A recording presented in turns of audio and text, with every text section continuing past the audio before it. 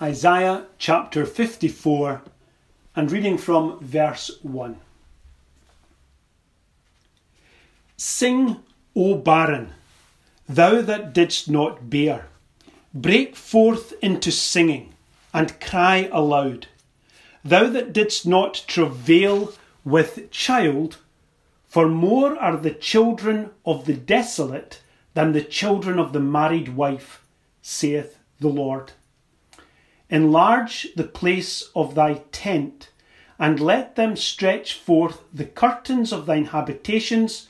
Spare not, lengthen thy cords, and strengthen thy stakes. For thou shalt break forth on the right hand and on the left, and thy seed shall inherit the Gentiles, and make the desolate cities to be inhabited. Fear not, for thou shalt not be ashamed, neither be thou confounded, for thou shalt not be put to shame. For thou shalt forget the shame of thy youth, and shalt not remember the reproach of thy widowhood any more.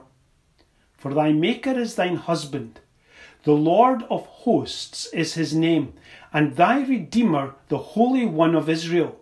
The God of the whole earth shall he be called. For the Lord hath called thee as a woman forsaken and grieved in spirit, and a wife of youth, when thou wast refused, saith thy God. For a small moment have I forsaken thee, but with great mercies will I gather thee. In a little wrath I hid my face from thee for a moment, but with everlasting kindness will I have mercy on thee, saith the Lord thy Redeemer. For this is as the waters of Noah unto me. For as I have sworn that the waters of Noah should no more go over the earth, so have I sworn that I would not be wroth with thee, nor rebuke thee. For the mountains shall depart, and the hills be removed, but my kindness shall not depart from thee, neither shall the covenant of my peace be removed, saith the Lord that hath mercy on thee.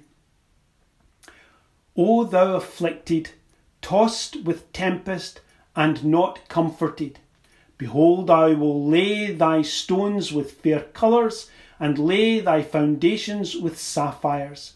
And I will make thy windows of agates, and thy gates of carbuncles, and all thy borders of pleasant stones. And all thy children shall be taught of the Lord, and great shall be the peace of thy children. In righteousness shalt thou be established. Thou shalt be far from oppression, for thou shalt not fear, and from terror, for it shall not come near thee. Behold, they shall surely gather together, but not by me. Whosoever shall gather together against thee shall fall for thy sake. Behold, I have created the smith that bloweth the coals in the fire, and that bringeth forth an instrument for his work. And I have created the waster to destroy. No weapon that is formed against thee shall prosper, and every tongue that shall rise against thee in judgment thou shalt condemn. This is the heritage of the servants of the Lord, and their righteousness is of me, saith the Lord. Amen. May the Lord bless to us this reading from his word. I would like to begin our thoughts today by drawing attention to Isaiah's little phrase in the opening verse. More are the children of the desolate than the children of the married wife. More are the children of the desolate than the children of the married wife.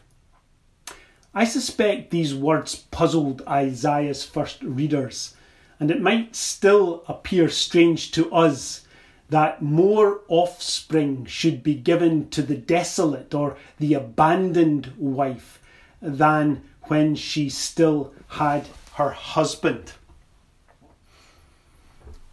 The reference is, of course, prophetic, and it's probably a reference to the experience of the disciples that were left behind or left alone when the Lord Jesus ascended to his Father's presence.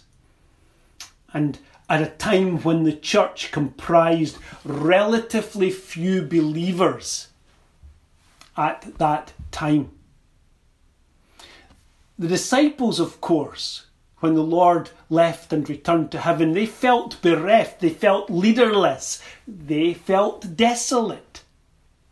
And what wild swings of hopes and fears these disciples must have experienced over this short period of time.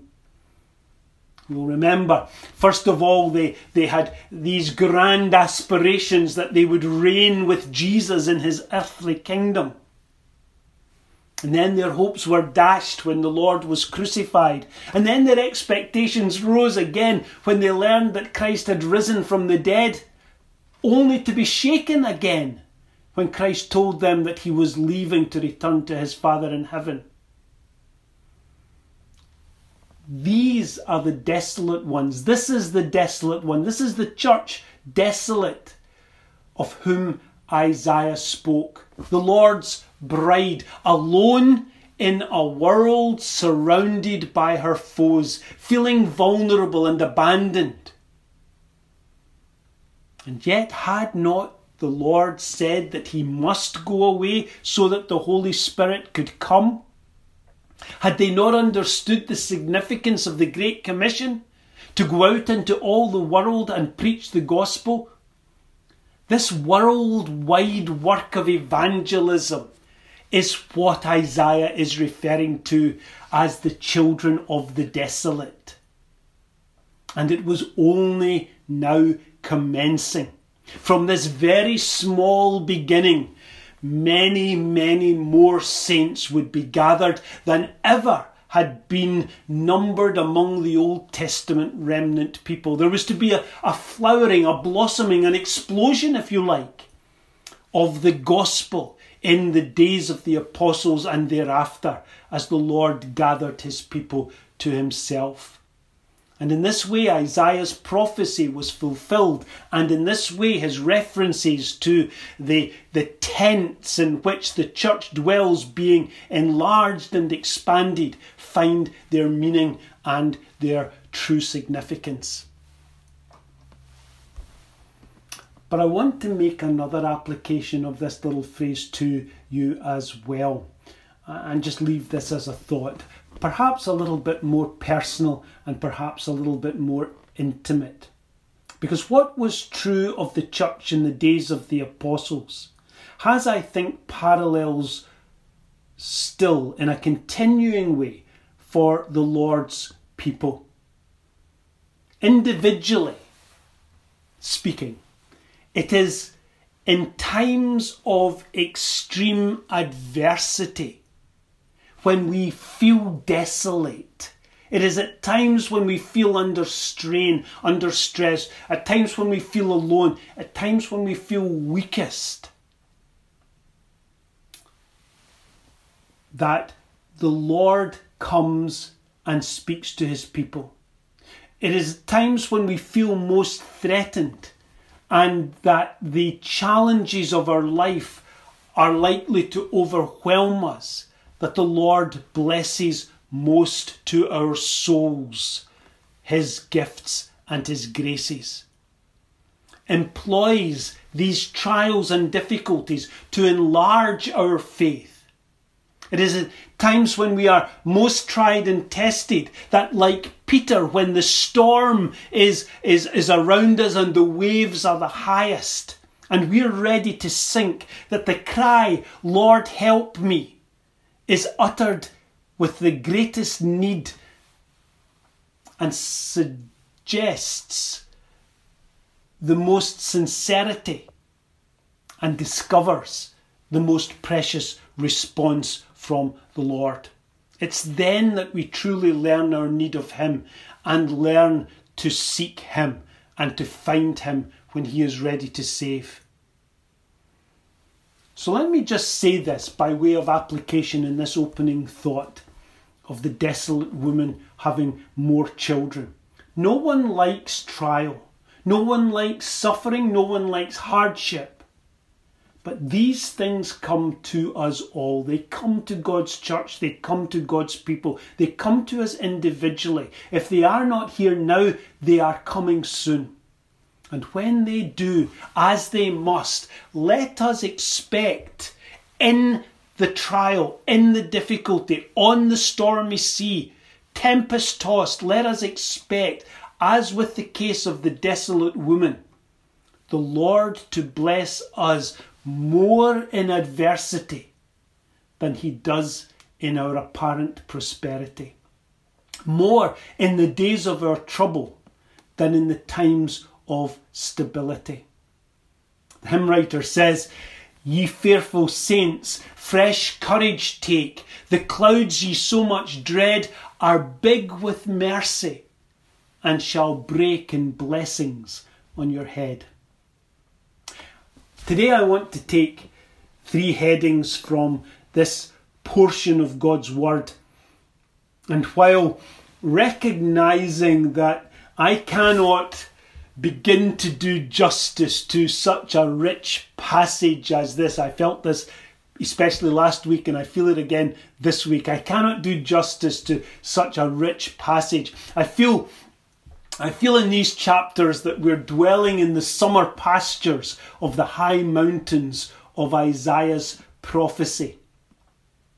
Nevertheless, as the Lord enables, we'll try to gather some flowers as we find them.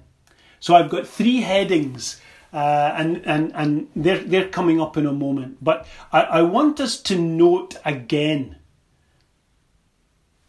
just by way of introduction to these 3 headings, I want us to note again the central theme of God's covenant of grace and peace in this passage. The promises that God was going to do his people good. The promises that were given to an Old Testament people to comfort them in their troubles as they looked forward to see, yes, it'll be hard, but God will be faithful to his word. And that knowledge, that faith that they had in God's faithfulness was a spiritual comfort to their souls in their own troubles, in their own times.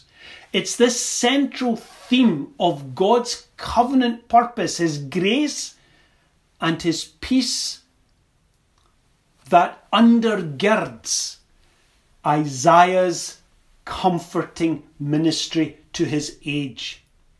And I've mentioned a lot about the covenant recently because Isaiah has been revealing a lot about it.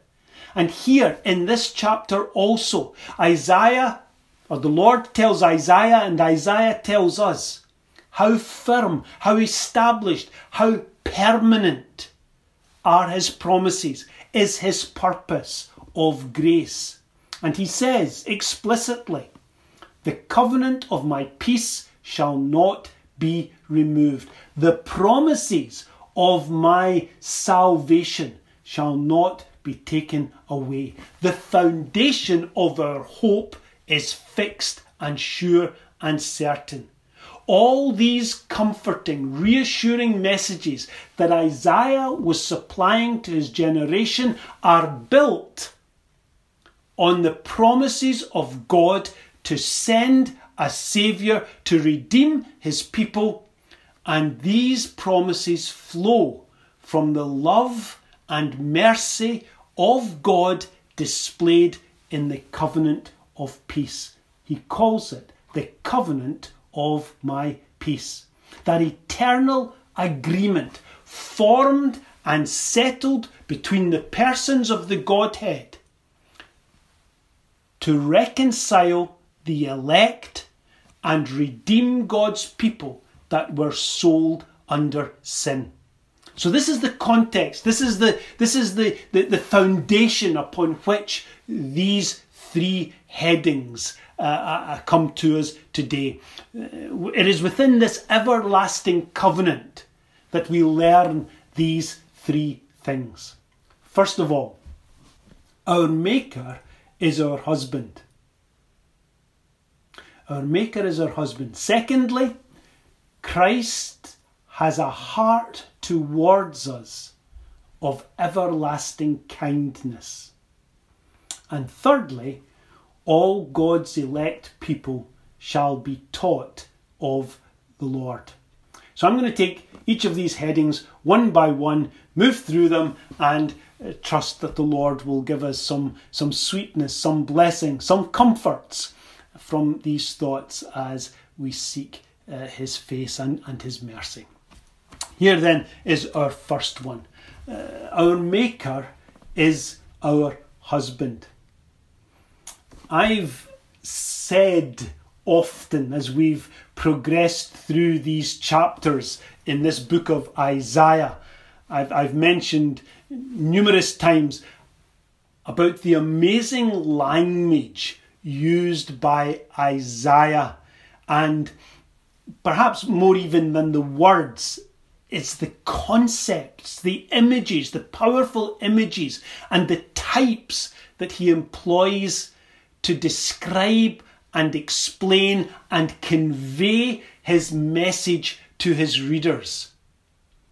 And of course, we attribute this to the Holy Spirit, by whose inspiration Isaiah wrote.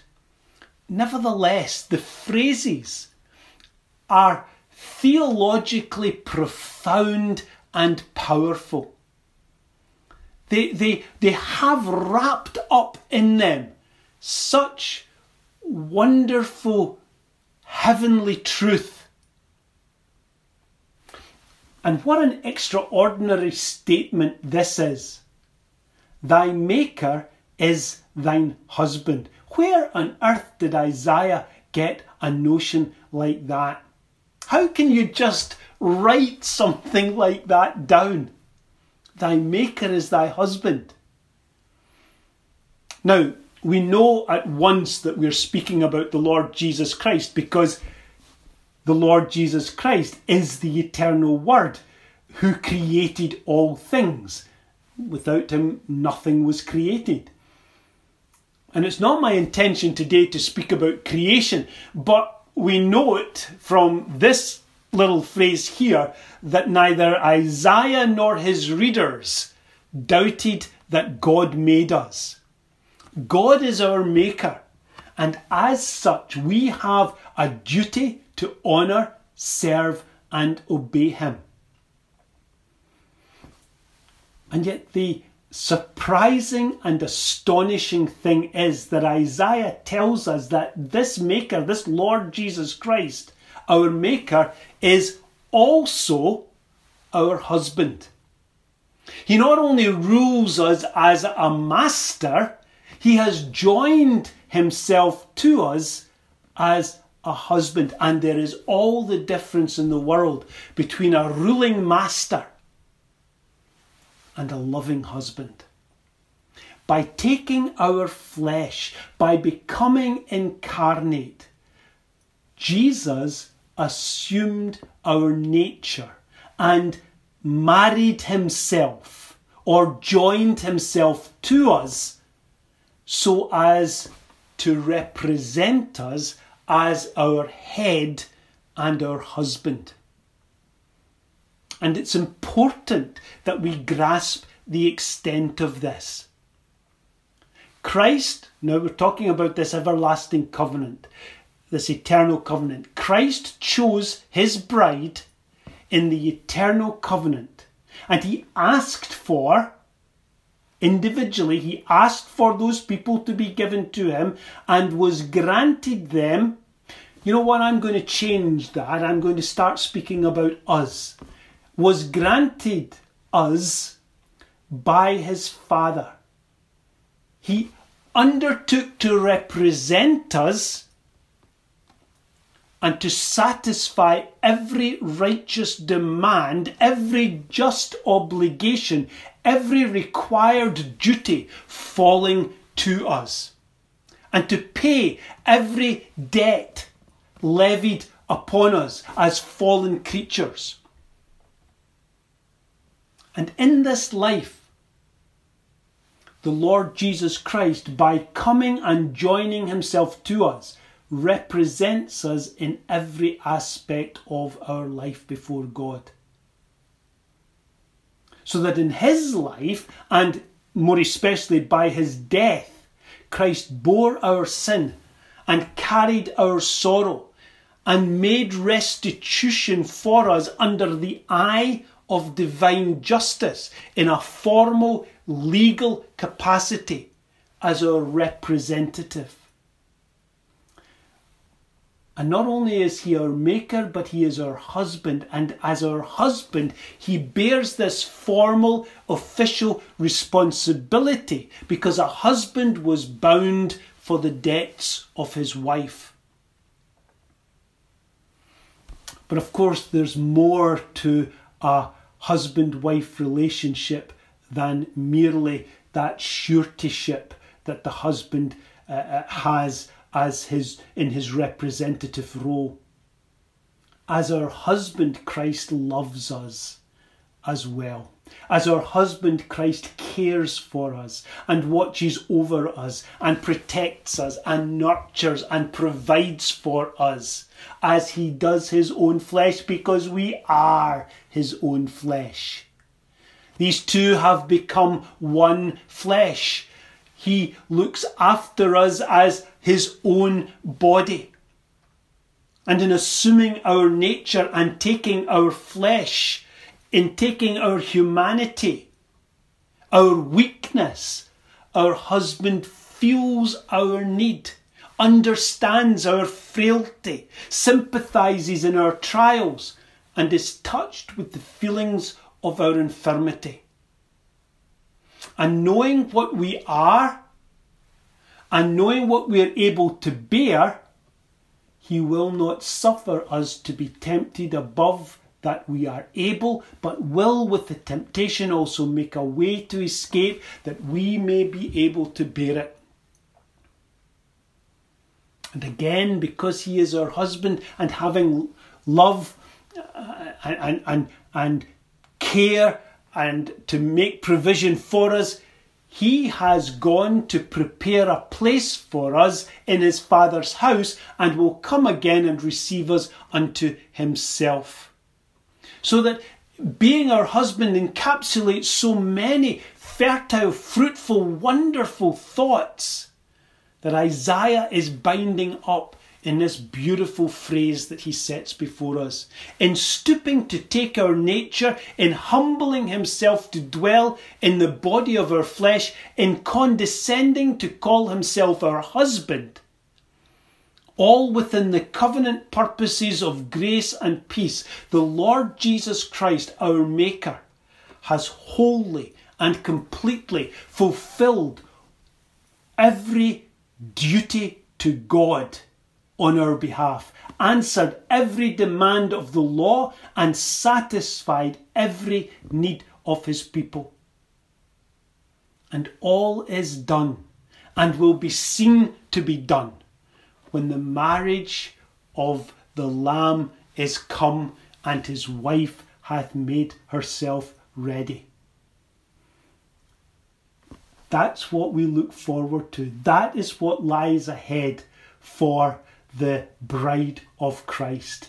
Our husband is coming to take us to the marriage feast of the Lamb. And the wife making herself ready is not that she does anything to adorn herself or make herself righteous or anything like that. It simply means that as the Lord has committed to his church, remember what we were saying about the desolate having more children, as the Lord has committed to his church the gift of preaching and ministering the gospel one to another, so every last member will have been brought into that body, that distinct, particular, named and known body, the bride of Christ. Every last member will have been brought through the preaching of the gospel.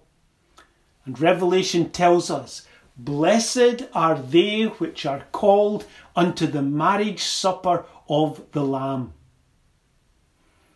And then it just wraps it off by saying, these are the true sayings of God. However, that's our first point. The Lord, our Maker, is our husband. But there's more.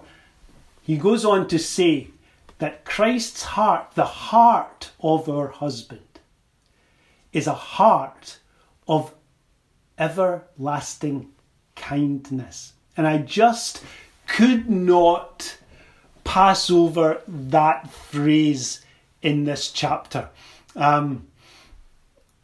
This is the only time in our authorised version that the phrase everlasting kindness is used. So I wanted to nail it down. I wanted to bring it to your attention and for us to think about it for a few moments.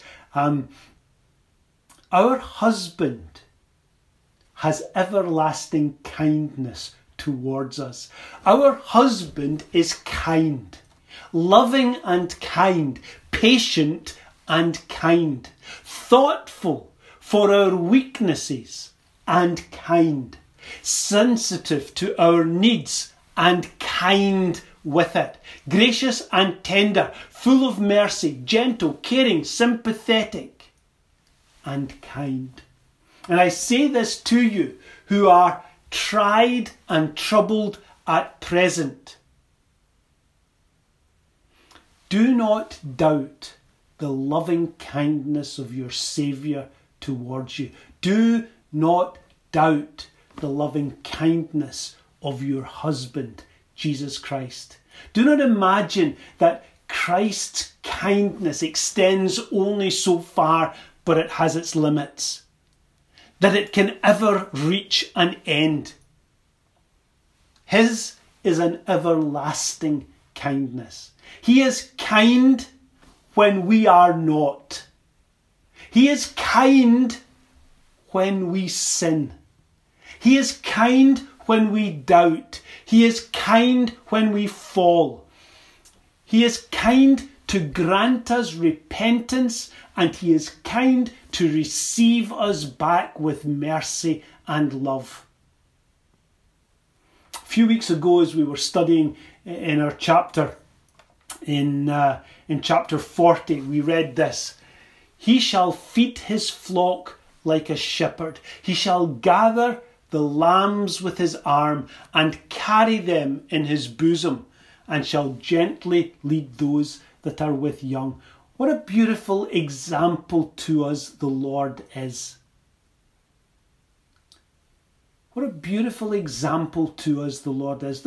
Don't come with your law. Don't come with your rules. Don't come with all these do this and do that to a child of God. Let the child of God look beyond Moses. Let the child of God look beyond the Ten Commandments. Let the child of God look to the Saviour. Let the child of God look to the one who has everlasting kindness. And let us, with Paul in Ephesians chapter 4 and verse 32, say, Be ye kind to one another, tender-hearted, forgiving one another, even as God, for Christ's sake, hath forgiven you. Let that be the standard of our conduct in this life. So many people want to tell us how we should live, what we should do and what we shouldn't do. How easy it all becomes a cause to be judgmental, a reason to chide and criticise and blame one another for not making the grade or for thinking ourselves better than someone else. But how much more lovely is the everlasting, tender-hearted kindness of our Saviour. How much more blessed to dwell in Christ, where there is no condemnation and where there is no reproach. Does it sometimes feel as though the Lord hides himself from us? Do we sometimes feel a coldness in our spirits and a hardness in our hearts and think we can't be saved, or we would not think like this? We can't be the Lord's, or we would not feel like this? Let me explain that to you. Sometimes, to remind us of God's loving kindness to us, he appears to withdraw himself, that by his absence our hearts might grow fonder. He says to Isaiah in verse 8 and verse 10, joining just a couple of verses together. In a little wrath I hid my face from thee. Not in anger, not in wrath, just a little wrath. I hid my face from thee for a moment. But with everlasting kindness will I have mercy on thee, saith the Lord thy Redeemer. My kindness shall not depart from thee, neither shall the covenant of my peace be removed, saith the Lord that hath mercy on thee. God's mercy flows from his love and his kindness, both of which are everlasting.